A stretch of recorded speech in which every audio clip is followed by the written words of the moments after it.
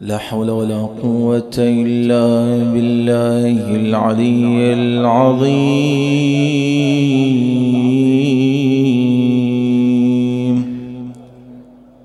إنا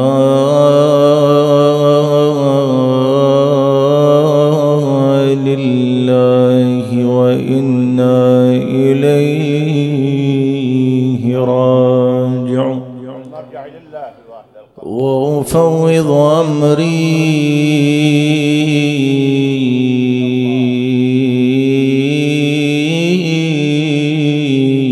وحالي إلى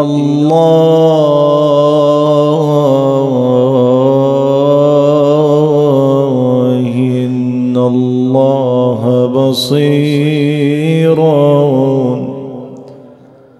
بالعباد.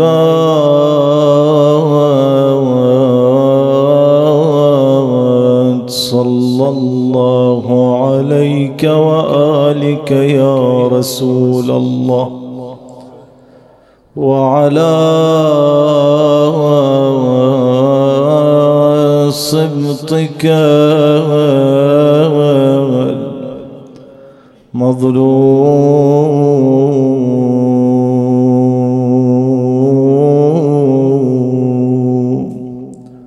لعن الله الظالمين لكم من الأولين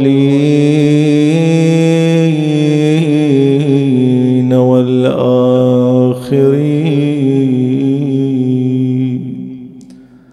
لهفي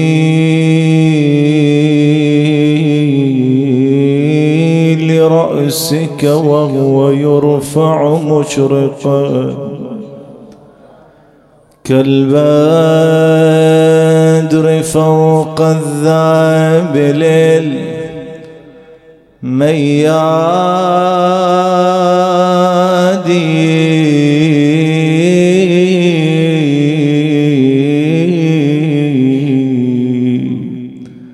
يتلو الكتاب وما سمعت بواعظ، اتخذ القنا بدلا عن الأعواد.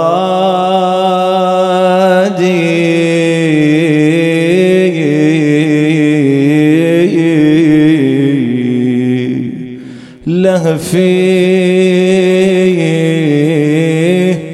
على الصدر المعظم يشتكي من بعد رشق النابل. رضج يا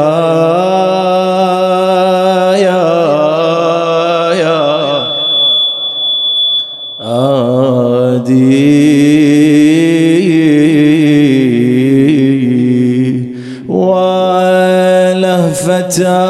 فتاه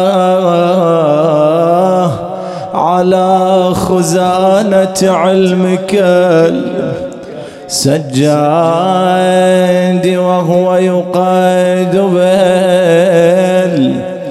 بالأصفاد. باد الظنا يشكو على عار المطول على عض القيود ونهشة الأقتاد. ما لي أراك ودمع عينك جامد، وما سمعت بمحنة ابويا وياي. ما لي أراك ودمع عينك جامد، وما سمعت بمحنة السجاد. قلبوه عن نطعه كان مسجى فوقه، فبكت له أملاك سبع شدادي ويصيح وذلاه أين عشيرتي وزرات قومي أين ودادي فتح عينه وصاح يا عم أبو يا حسين ما يسكتها اليتامى ذوبان من الحني قالت الله يعظم أجرايك طاح عن مغرطعي بالرمح راسه وجثته بالعوادم رضضا صاح وين القمر لازهر بالفضل راعي الزهر ما نريد الماء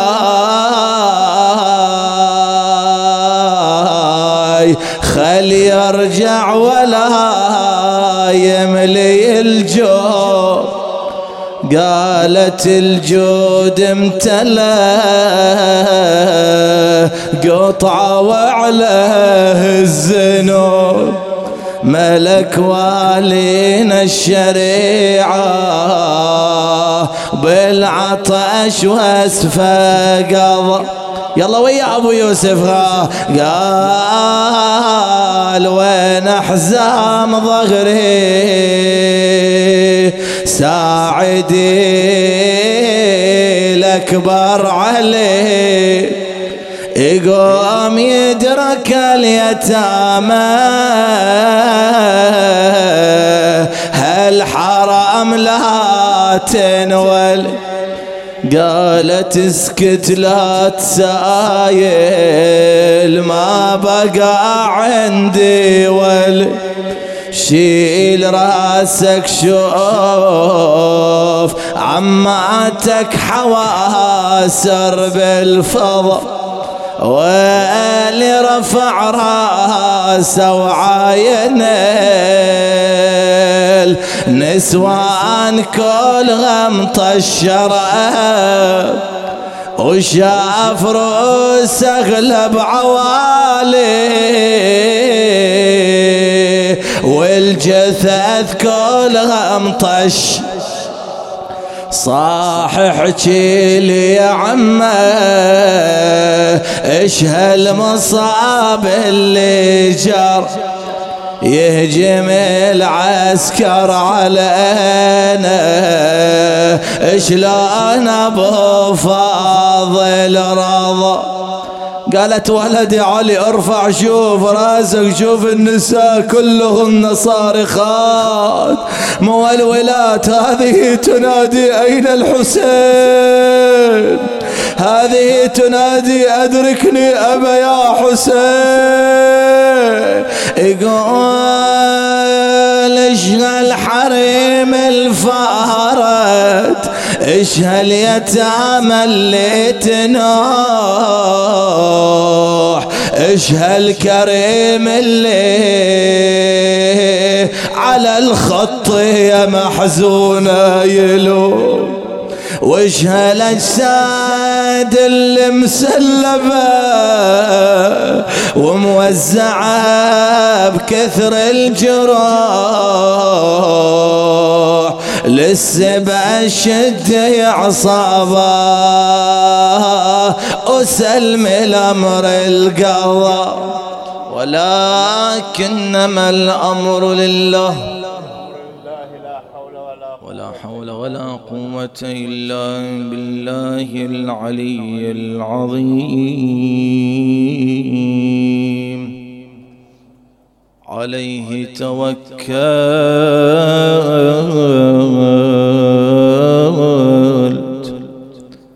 وإليه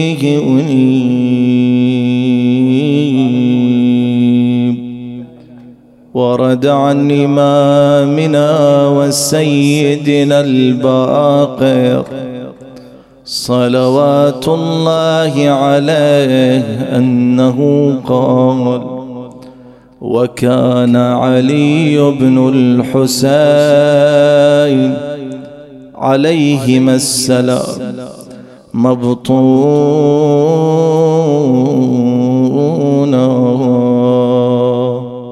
صدق سيدنا ومولانا باقر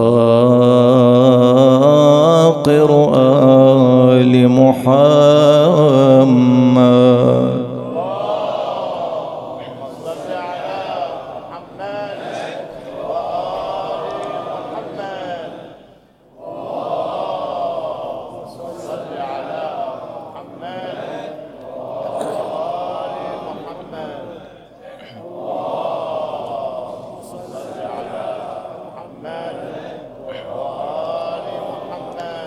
موالي أصحاب السماحة، أستميحكم العذر، عذرا على الجسارة بمحضركم. في سؤال يتبادر إلى أذهان شريحة كبيرة من المجتمع. إحنا طول عمرنا نسمع بأن الإمام السجاد سلام الله عليه كان شنو؟ مريض عليل. لكن يا ترى ما هو مرض الإمام السجاد سلام الله عليه؟ لما اجي تسأل هذا السؤال إلى كثير من الناس، تشوف سبحان الله الكل يدلو بدلوه، وكل واحد يجيب لك مرض ما تدري من وين جايب هذا المرض. بل بعض الأشياء التي يتفوه بها البعض أمور لا تقبلها العقيدة. احنا عقيدتنا في الإمام أن الإمام لا يمكن أن نقبل أن تكون به عاهة، هذه العاهة تكون شنو؟ سبب لنفرة الناس منه. البعض لما أجي تعال شوف اللي يقول لك سكر، اللي يقول لك سكري، اللي يقول لك ما شاء الله من أجوبة تحصل. تعال يا ترى خلينا نطرح على علمائنا. يا علماء، احنا طول عمرنا نعلم بأن إمامنا السجاد سلام الله عليه عليل، ونسميه عليل كربلة. لكن يا ترى ما هو مرض الإمام سلام الله عليه؟ نبحث في مرض الإمام في 3 نقاط. النقطة الأولى: ما هو مرض الإمام سلام الله عليه؟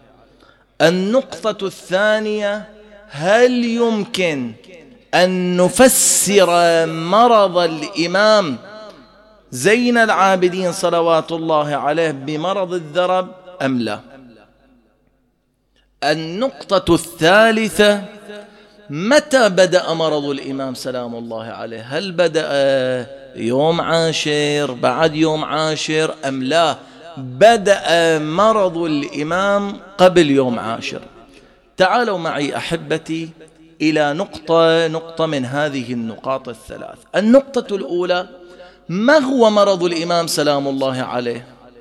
لأن احنا كثيرا ما سمعنا الإمام مريض، الإمام عليل صلوات الله وسلامه عليه.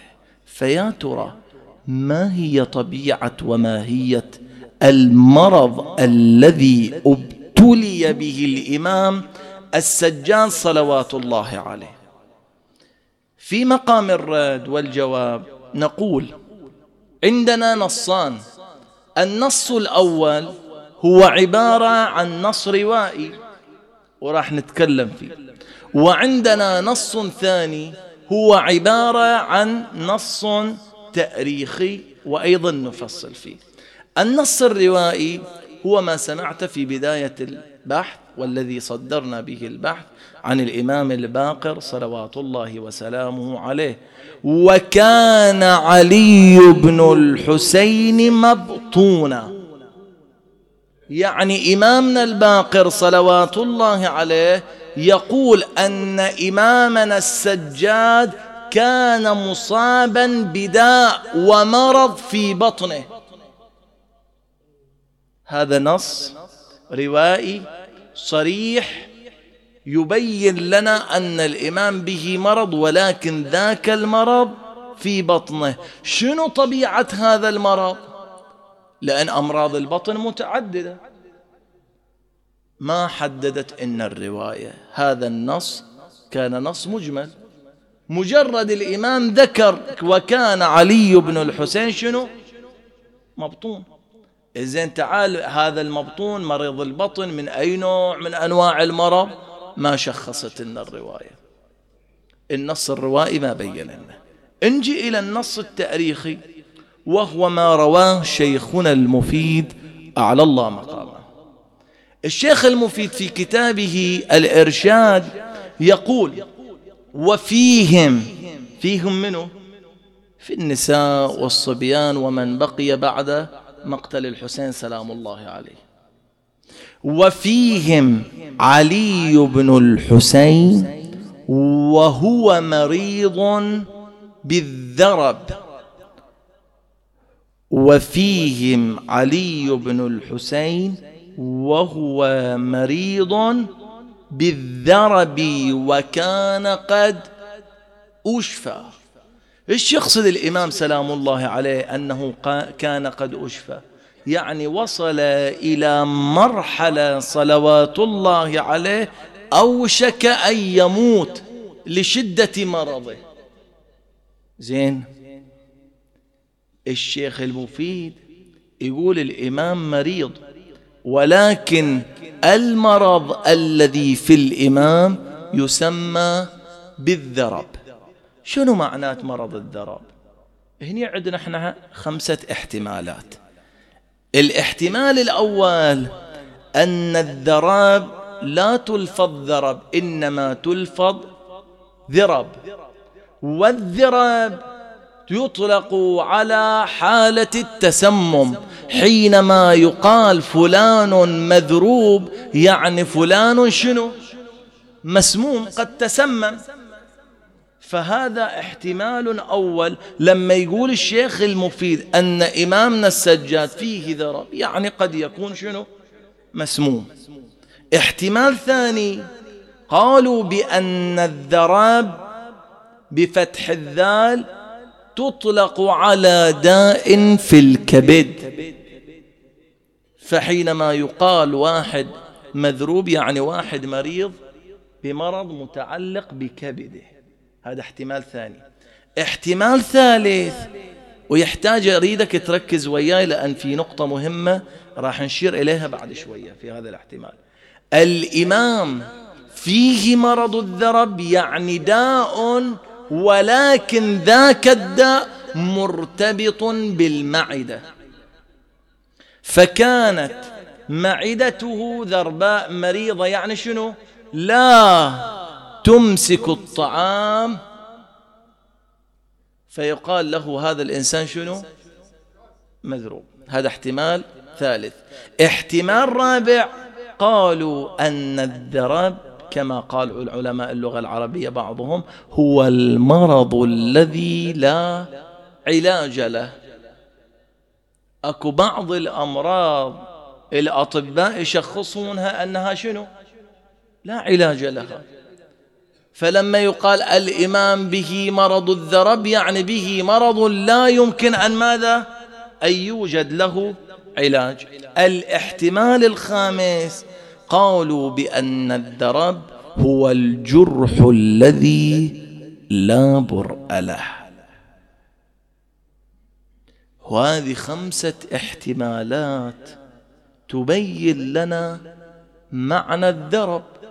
إلا ذكر الشيخ المفيد قال أن الإمام في ذرب. زين تعال، هذه الاحتمالات 5 ما شخصت إن تشخيص لما في الإمام سلام الله عليه، بل جعلتنا كما النص الروائي في حالة من الحيرة، لأن النص الروائي مجمل. الإمام الباقر بس قال أنه مبطون، ما فصل شنو نوع المرض الذي في بطنه، ما بين لنا. إنزين، ولما نجي إلى كلام الشيخ المفيد مثل الشيء قال ذرب. ولما نرجع إلى علماء اللغة العربية يذكرون أن عدة احتمالات، وعليه يعني كلا النصين، لا النص الروائي ولا النص التاريخي قد شخص لنا. يجي واحد يقول تعال سيدنا، أنا كلامي من منظور ثاني. النص التاريخي إجا وقال الإمام به ذرب، والنص الروائي قال بأن الإمام مبطون. إحنا لما نريد نجمع بينهم راح نشوف في تنافي. ألا يوجد تنافي بين النصين، بين النص الروائي وبين النص التاريخي؟ أقول لا لا لا، كلش بتاتا ماكو نص، بل يمكن لنا أن نجمع بين النصين، بين النص الروائي وبين النص التاريخي. يقول شلون؟ أقول لك لأن النص التاريخي إما أن يكون هو نص مفسر إلى النص المجمل الروائي، لأن الإمام الباقر قال مبطون، فإجا النص التاريخي يريد أن يبين ما هو ذاك المرض المتعلق ببطن الإمام سلام الله عليه. وإما أن يكون هو نص، أي النص التاريخي، نص مثبت في قبال نص مثبت آخر، فالنص الروائي يثبت شيء والنص التاريخي يثبت شيئا آخر تماما. شلون؟ أقول لك تعال، إن قلنا بأنه نص مفسر فلا يوجد منافاة. الإمام الباقر قال أن الإمام السجاد به مرض في بطنه، كان مبطون، زين. ولما نجي إلى كلام الشيخ المفيد قال بأنه فيه ذرب أو ذرب على اختلاف اللفظين، وكلا الأمرين يمكن الجمع بينهما. شلون؟ لأن بعض احتمالات مفهوم أو معنى الذرب أو الذرب مرتبط بشنو؟ بالبطن. الاحتمال الثاني قلنا أنه داء في الكبد، الكبد يقع في البطن لولا أحد أمراض البطن. الاحتمال الثالث قلنا أنه مرتبط داء بالمعدة، والمعدة أحد أمراض شنو؟ أمراض المعدة أحد أمراض البطن. فيمكن لنا أن نجمع بين النصين، نقول أن الشيخ المفيد يريد أن يقول أن الذرب الذي في الإمام ما هو إلا شنو؟ مفسر إلى نوعية وتشخيص إلى نوعية المرض الذي كان في الإمام السجاد سلام الله. بل حتى الاحتمال الأول يحتمل أن الإنسان صار لنا تسمم وين؟ في البطن. عاد لولا لما يأكل أكل مسموم شيء يتسمم البطن. ويكون أيضا حتى الاحتمال الأول هو مفسر لما يريده النص الروائي الإمام الباقر سلام الله عليه. بل حتى الاحتمال الرابع أصلا أن الإمام مريض بداء في بطنه لا يمكن علاج ذاك المرض، لأن احنا قلنا الاحتمال الرابع أن الدرب هو بمعنى المرض والداء الذي لا علاج له. وإيش المانع أن يكون هناك مرض في بطن الإمام سلام الله عليه، ولكن ذاك المرض وصل إلى مرحلة لا يمكن شنو؟ علاج ذاك المرض.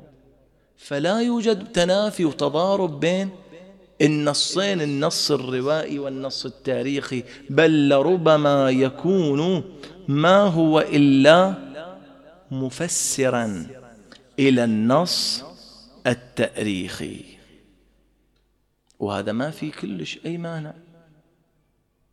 بالعكس، أن الإمام سلام الله عليه يكون مبطونا، وجه الشيخ المفيد بين قال هو المرض هذا كذا وكذا وكذا، هو الذرب إما كذا وإما كذا وإما كذا. زين، هذا في مقام شنو قلنا؟ أن يكون مفسر. ترى أن يكون النص التاريخي نص شنو؟ مثبت في قبال مثبت. الإمام الباقر يثبت مرضا كان في الإمام السجاد، وهذا النص الروائي، والشيخ المفيد بنصه التاريخي الذي ذكره في الإرشاد أيضا يثبت شنو؟ مرض، ولكن ذاك المرض بتاتا مختلف عن ذاك المرض. وإيش المانع أن الإنسان في مرضه؟ يجيك واحد يقول والله فلان مبتلى بالسكر، بالضغط بالقلب، وكذلك صادنا صداع هاليومين عور راسه. اكو بعض البشر الشكل لولا. الإمام يقول هذا مبطون سلام الله على الإمام السجاد، والنص التاريخي يقول قد يكون فيه مرض يثبت أن فيه مرض مخالف إلى ذاك المرض، وهو الاحتمال الخامس. لو تذكرون قلنا أنه قد يفسر بمعنى الجرح،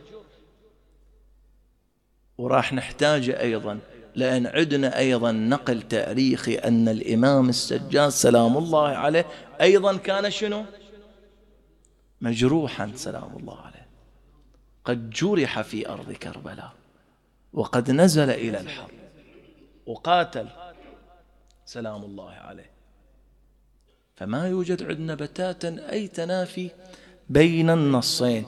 قد يكون الإمام مصاب بمرض بداء في كبده أو معدته، وقد يكون مصاب بمرضين، أنه مبطون وأنه أيضا شنو؟ مجروح صلوات الله عليه. هذه النقطة الأولى.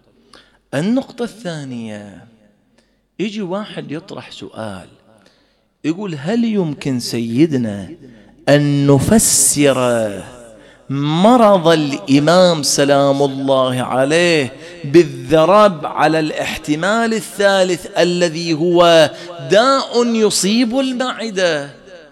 ممكن هذا الكلام نتصوره، أن الإمام مصاب بمرض في معدته؟ إيه ممكن. هكذا أجاب بعض فقهانا ومراجعنا كالسيد الروحاني قدس الله نفسه الزكية، قال أن الإمام مصاب بالذرب، والذرب هو داء في المعدة. وإيش المانع؟ المانع يتصور بعض المتوهمين، بعض ممن يدعون الفهم ويخرجون على بعض الشاشات ويشنعون على هذا الكلام، يقولون هذا بتاتا غير مقبول، هذا الكلام لا يمكن لنا أن نتصوره ونقول بأن الإمام السجاد سلام الله عليه كان مصابا بمرض في معدته، يعني معدته شنو؟ لا تهضم الطعام ولا تمسك الطعام. هذا ما يمكن لنا بتاتا أن نقبله. ليش؟ هذا المتوهم اللي يقول هذا الكلام وما قبل هذا التفسير ولا قبل هذا الجواب إلا أجاب ببعض مراجعنا، وإلا أجاب الآن كثير من خطبائنا، بل حتى بعض المؤلفين قام بذكره أن الإمام مصاب بالذرب وهو داء في المعدة. يقول لأن هذا الكلام خلاف العقل وخلاف اللغة العربية والروايات. نقول له شلون مولانا خلاف؟ يقول لأن تعالوا انتون، هو يخاطب منه إلا فسروا أن الإمام مبطون ومصاب بداء الذرب وهو داء في المعدة، وأن المعدة لا تمسك الطعام ولا تهضم الطعام ولا تمسكه بعد. خلاص فسر بأي تفسير؟ بتفسير ساذج قاسه على عقله. قال انتون إذا فسرتون الذرب بمعنى مشكلة في المعدة وإنها لا تهضم الطعام ولا تمسك الطعام، هذا يعني أن الإمام السجاد كان مصابا بإسهال شديد. هذا تفسيره. هذا واحد يريد ما يقبل هذا الكلام اللي أجاب ببعض علمائنا، يقول يعني الإمام في إسهال شديد. زين وعليه وش تريد توصل إليه؟ تقول هذا هو. أنا ما هذا أعذرني شوية، أريد أخطر بهذا الكلام شوية لأن عبارته شوية شديدة. يريد يقول شنو؟ أن شلون الإمام تقبل يعني في إسهال وهناك في كربلاء وصحراء؟ ما أدري وصلت الرسالة بعد. يعني وين بيروح الإمام سلام الله عليه؟ هذه حالة من مقززة يريد يعبر عنها. على كل حال ما نريد نفصل فيها، أتمنى وصلت الرسالة. يريد يقول من هذا التعبير، نقول له تعال شلون أنت وقعت في هذا التوهم وفي هذا اللبس الكبير والخطير؟ أنت تقول بأن علماءنا وخطبائنا ومؤلفيننا وكتابنا يوم فسروا مرض الإمام اللي عبرت عنه الرواية مبطون بالذرب بأنه داء في المعدة هذا جهل؟ نقول له في الواقع ليس بجهل، بل ما فسرته أنت هو جهل. تدري ليش؟ أقول له تعال، علماءنا يقولون أكو شيء عندنا يسموه لوازم مفارقة ولوازم غير مفارقة. يعني شنو لوازم مفارقة؟ قالوا هي اللوازم إلى الشيء التي يمكن أن تقع ويمكن أن شنو ألا تقع. أنت تروح تأخذ لك حبوب من الصيدلية، يقول لك شنو إلى آثار جانبية، تأخذ هذا الحبوب، لكن مو بالضرورة تصيبك الآثار الجانبية، قد تقع وقد شنو ما تقع. هاي يسموه لوازم مفارقة. لوازم غير مفارقة شنو؟ يقول لك هذا الدواء مجرد تاخذه راح يصيدك هذا الشيء، يلازمك هذا الأمر. يعني هي اللوازم التي لا بد من وقوعها وتحققها. هذا الذي قال هذا الكلام اللي يريد يشكل قد خلط بين الأمرين وما فرق. نقول له إمامنا وسيدنا ومولانا سلام الله عليه قد كان مصاب بداء في معدته، لكن مو بالضرورة أنه تلازمه حالة الإسهال. يعني مو بالضرورة أن تكون له لوازم شنو غير مفارقة وثابتة إليه. يعني مرض في المعدة يعني إسهال بالضرورة؟ إنزين يمكن وياه شنو إمساك، عدل له مو عدل؟ عكس الإسهال. ليش تصورت أن بس داء في المعدة، أن المعدة لا تهضم الطعام ولا تمسك الطعام ولا فسرت بس وبس وفقط بأنه حالة من الإسهال، وفسرت بهذه الحالة، وجيت تعبر بعبارات نامية وضيعة لا تليق بمقام الإمام صلوات الله وسلامه عليه. هذا واحد. اثنين، نقول له تعال احنا لو سلمنا وياك وقلنا ما عليه، الإمام سلام الله عليه مصاب بهذا المرض وياه إسهال، انت وينك عن الروايات؟ وينك عن روايات أهل البيت سلام الله عليهم؟ عندنا رواية تنقل في الكافي الشريف عن إمامنا وسيدنا الباقر صلوات الله عليه، يقول للإمام 10 علامات: يولد مطهرا مختونا. بعد يذكر ويقول ونجمه، يعني ما يخرج منه، ونجمه كرائحة المسك، والأرض موكلة بستره وابتلاعه. انت تقول الإمام إسهال وفي كربلاء وما أدري شنو، تريد تستنقص من الإمام وتستنقص من عقول علماءنا الذين فسروا المرض بهذا النحو. رواية صريحة عن الإمام الباقر يقول ونجمه كرائحة المسك، والأرض موكلة شنو بستره، كرامة للإمام، حفظا لمقام الإمام بستره وابتلاعه. اجي تريد تبين وتقول وتريد تطلع فيها وتريد، لما يصير. كلامك هو الذي يكون في غاية الجهل. حاشا لأئمتنا صلوات الله عليه أن يوصفوا كما وصف وكما وصف هو. فإمامنا نعم يمكن لنا أن نوصفه بأنه مريض كان مبطون كما عبرت رواية الإمام الباقر، ومبطون يمكن أن نقول أحد الاحتمالات أنه مصاب بمرض شنو في معدته. ما المانع؟ صلوات الله وسلامه عليه. نجي إلى النقطة الثالثة والأخيرة حتى لا أطيل عليكم أحبتي. النقطة الثالثة: متى مرض الإمام سلام الله عليه؟ زين احنا درينا حين هذا السؤال اللي في أذنها منذ سنوات. شنو كان مرض الإمام؟ الإمام كان مرض مبطون، والمرض المبطون أحد أنواع شنو؟ مرض الباطنية، مرض في بطنه صلوات الله عليه. متى بدأ وياه المرض؟ هل بدأ المرض وياه قبل يوم عاشور أم بدأ المرض مع الإمام صلوات الله عليه يوم عاشور، أم بدأ مرض الإمام بعد اليوم العاشر؟ شوفوا أحبتي، عندنا نص تاريخي أيضا ينقل الشيخ المفيد أعلى الله مقامه في كتابه الإرشاد، يقول عن الإمام زين العابدين سلام الله عليه، يقول: إني جالس في تلك العشية التي قتل أبي صبيحتها وعمتي زينب عندي تمرضني. كلام صريح من الإمام أن الإمام كان مريضا في ليلة العاشر، وكانت عمة زينب شنو؟ تمرضه صلوات الله وسلامه عليه.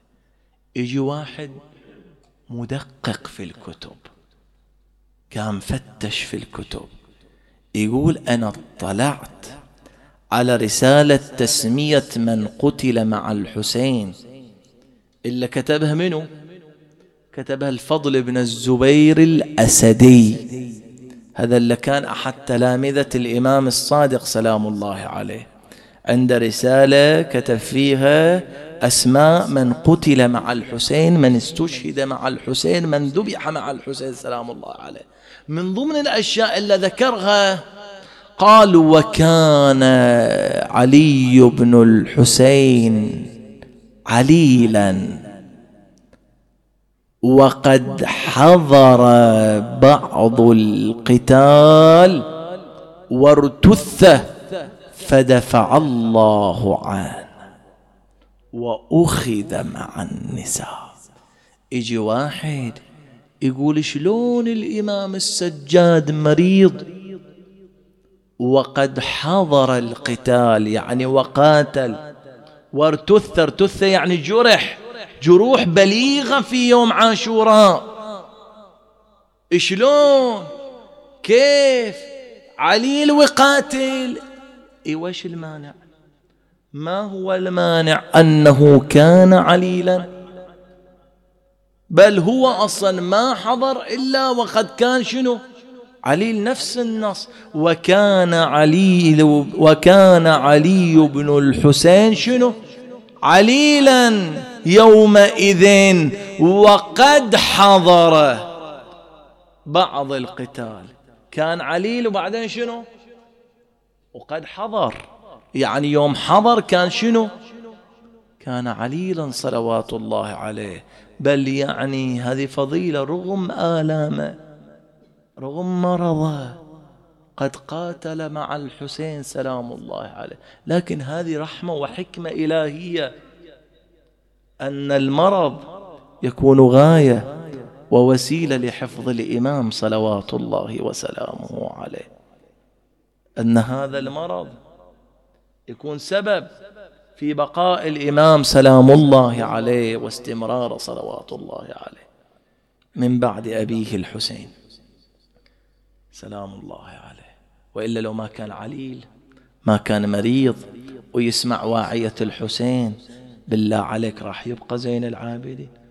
هو رغم مرضه مثل ما يذكرون الخطباء يوم العاشر اتكأ على سيفه وخرج أراد أن ينصر الحسين سلام الله عليه، رغم مرضه واشتداد مرضه واشتداد العلة اللي فيه صلوات الله عليه. بل هذا النص صريح أنه خرج بأبي وأمي وارتث وجرح، لكن الله سبحانه وتعالى أراد أن يحفظ زين العابدين، وأراد لزين العابدين أن يكون معرك بالسبايا، أراد لزين العابدين أن يرى اللوعات والآلام. ترى والله الليلة ليلة أليمة.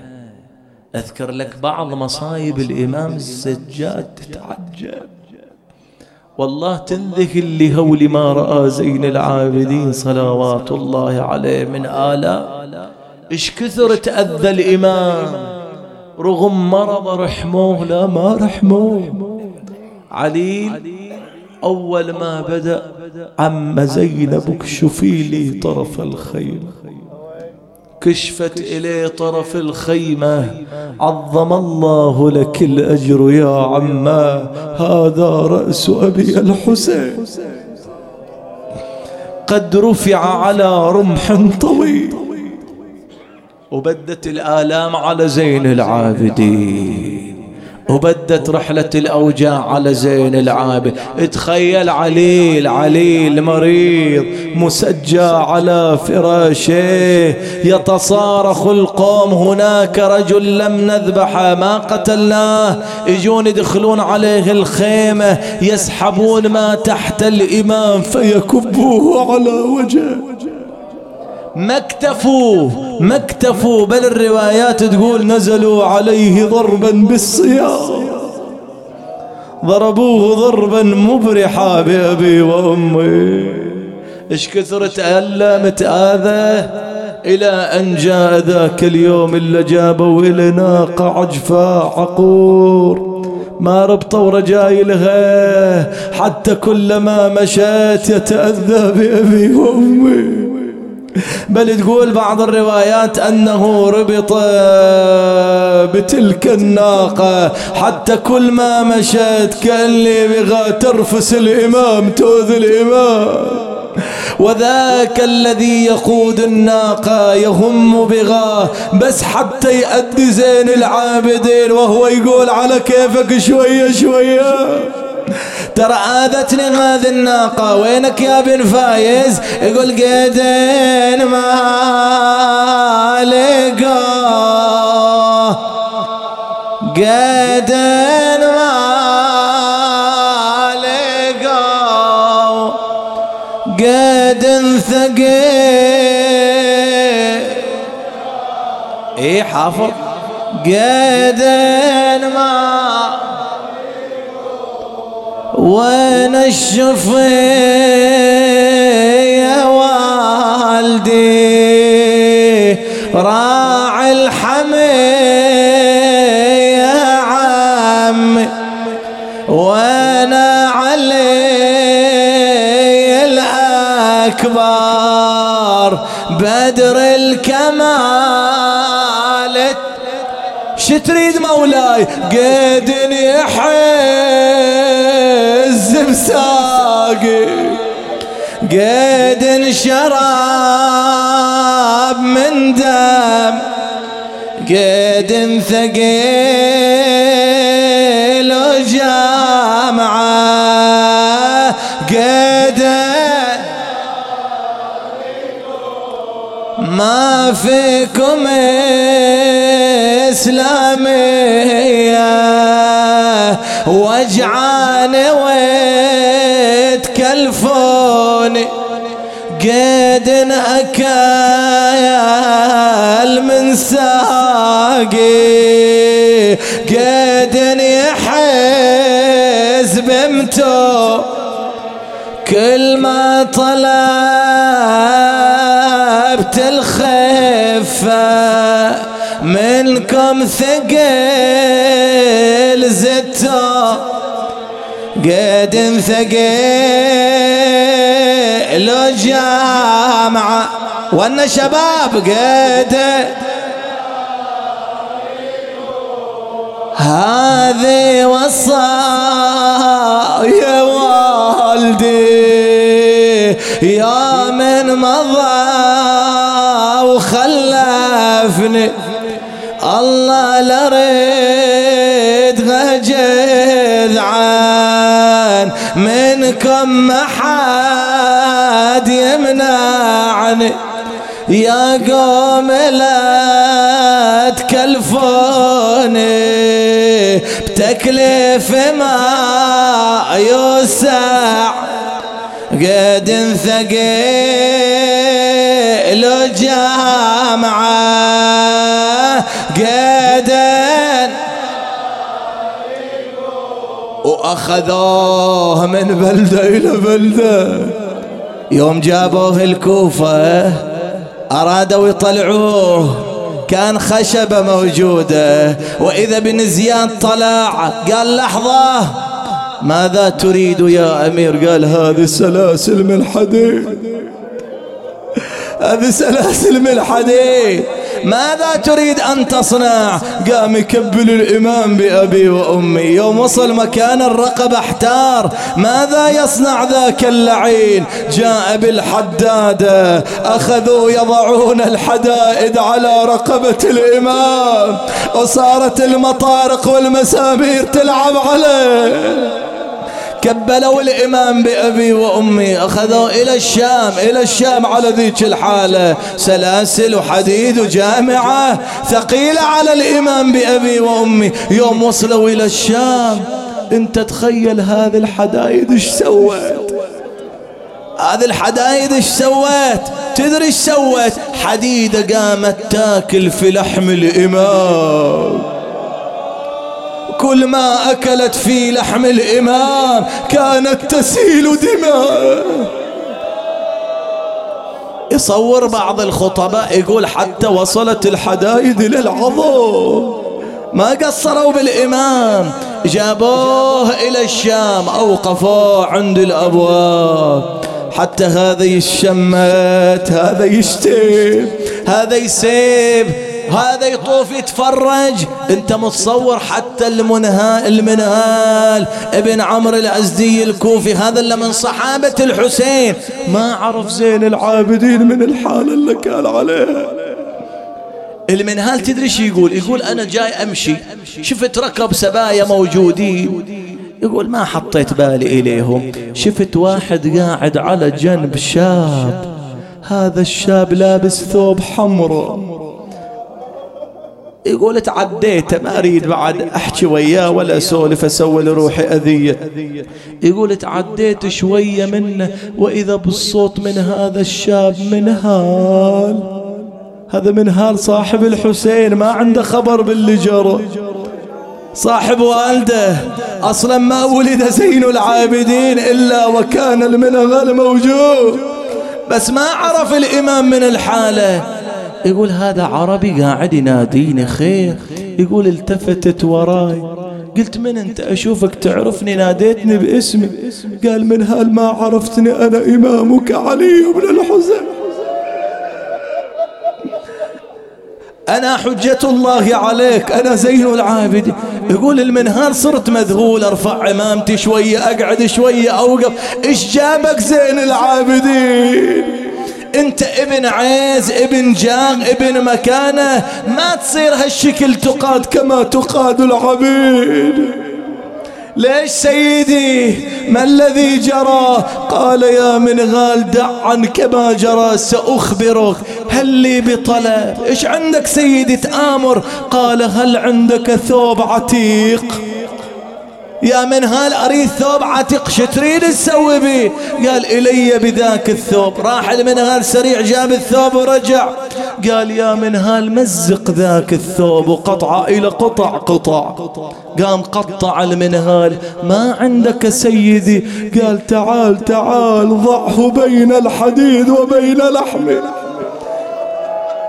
اعذرني شوية، بس أريد منك صرخة، أريد منك دمعة، أريد منك أجر الليلة يا حبيبي. يقول جئت بجانب زين العابدين، شفت الدم جامد على الحديد، شفت الدم جامد، أريد أحركه شوية. يقول مددت يدي، صرت أحركه قليلا، وضع الإمام يده على يدي، قال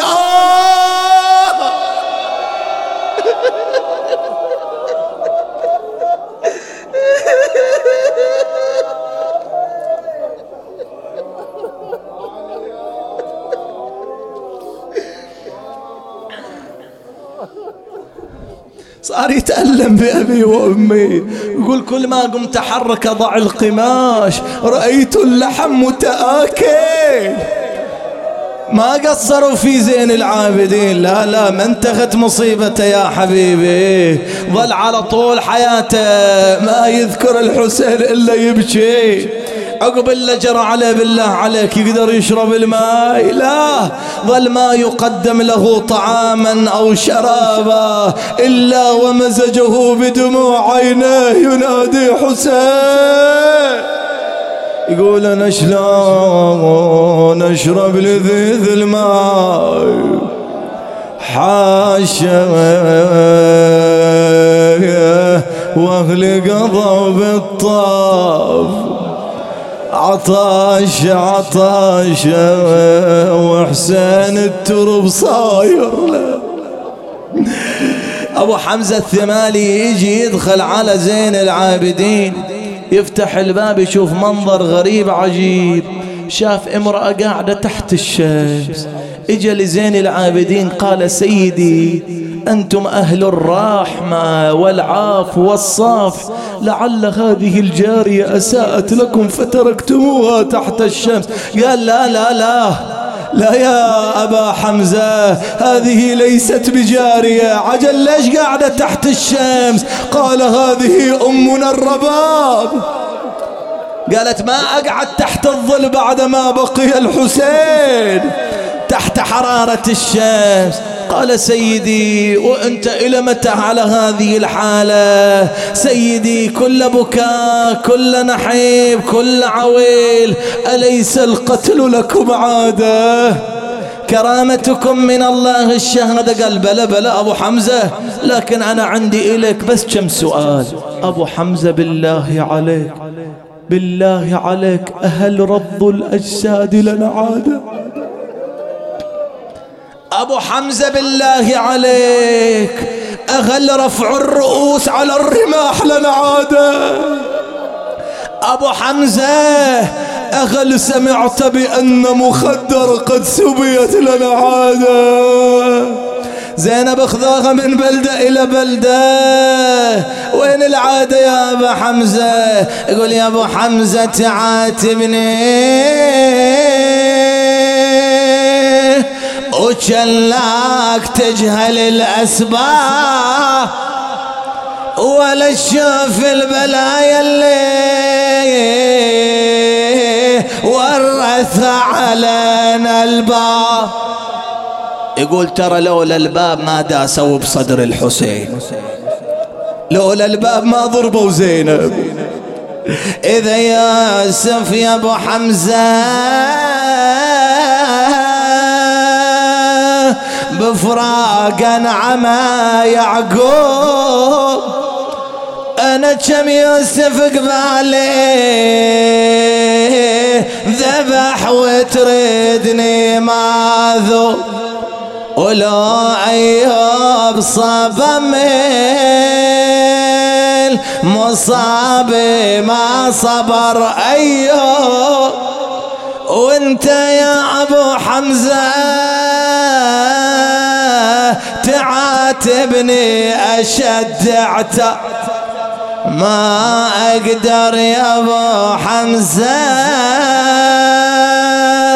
أبطل ناحي، ما أقدر فجايع قلبي ما تنعاد، كفاية فجعة الأك بدر يشبه رسول الله، شفت قبالي تعفى وبلحظة يا ابو حمزة تكور هالجمال وغا، وانا لا بنسى كيف انسى الجاسم شمعة الشباك، صار خضابة من دمه ومن ثوب العرس لجفة، وبدموع النساء والاطفال زفناه للماء، ولليوم القلب ذايب يا ابو حمزة لفقد الشام. اسمع وابويا صعب احكي لك يا ابو حمزة عن احواله، كفاية السهم المثلى وقع في وسط دلالة، وين اهالي كرزكان عندهم دم على لا، ولن من الصدر من شال بقوة من الظهر شاله، وبعد ما طاح ظل يجمع وسادة من الأرمة. اعذرني على غلبيت شوية. وبعد ما ظل أبو اليمة متوسد على الأرمال، أقول جاه الشمر بس ما كملها. إيش سوى بالحسين؟ ولج الخاتم يا ابو حمزة بتر خنصر الجمار، وقلبي ذا ما اقدر اكمل والله قلبي ذا. اسمع غلبيتها. واذا صابك عجب اسمع مصيبة اعجب واعجب بمجلس الفاجر تصدق دشوا عمة زينب واخوها قبالها كسروا له براسه وابوها انسب. وانت يا ابو حمزة تعاتبني اشد عتاب. ما تحمل الإمام لا زال يبكي ينادي حسين حتى جرعوا ذلك السم مثل غذات غد ظل ممدد على سريره. فجاءه حتف الموت عرق جبينه سكن أنينه تدلت رقبته تشهد بالشهادتين أطبق فاه وفاضت روحه. صحوة إماما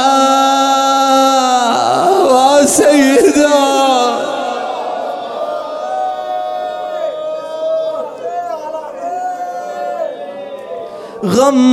غمض عيونه وقطع ولا فاضت الروح وارتفع من بيته ضجيج الحرم وناحت سماوات العلا والقلم والله وص القبر نصبت له الزغراء عزيز تنادي يا أولادي ما بقيت منكم شريك ما بين ضامي وبالعطش حزوري وغاذا معذب وغاذا بالسجن يرفل بقاده وما بين غايم وخايف من حتف المني ابكي على اولادي قضوا بالسيف والسيف وابكي على ابوهم ذبيح اللبن وان كان بالله تسأله يا ليا هو اعظم علي ليلة علاعي ابكي على اولادي ذبايح يوم وانا نصبت العزاء لغم وسط ونسيت ضلعي الليل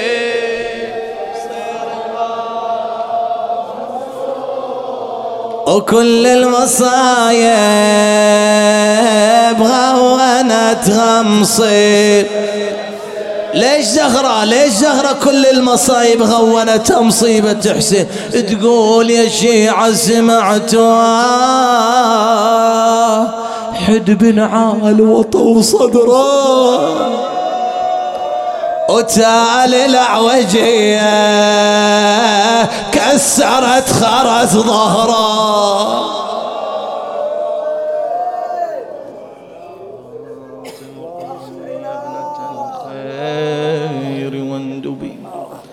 نجوم سماوات بأرض فلا تشفي كل مريض، فك كل أسير، ورد كل غريب، غير سوى حالنا بحسن حالك يا كريم. إلى أرواح موتانا موتاكم من مات على الإيمان، نهدي للجميع ثواب الفاتحة مع الصلوات.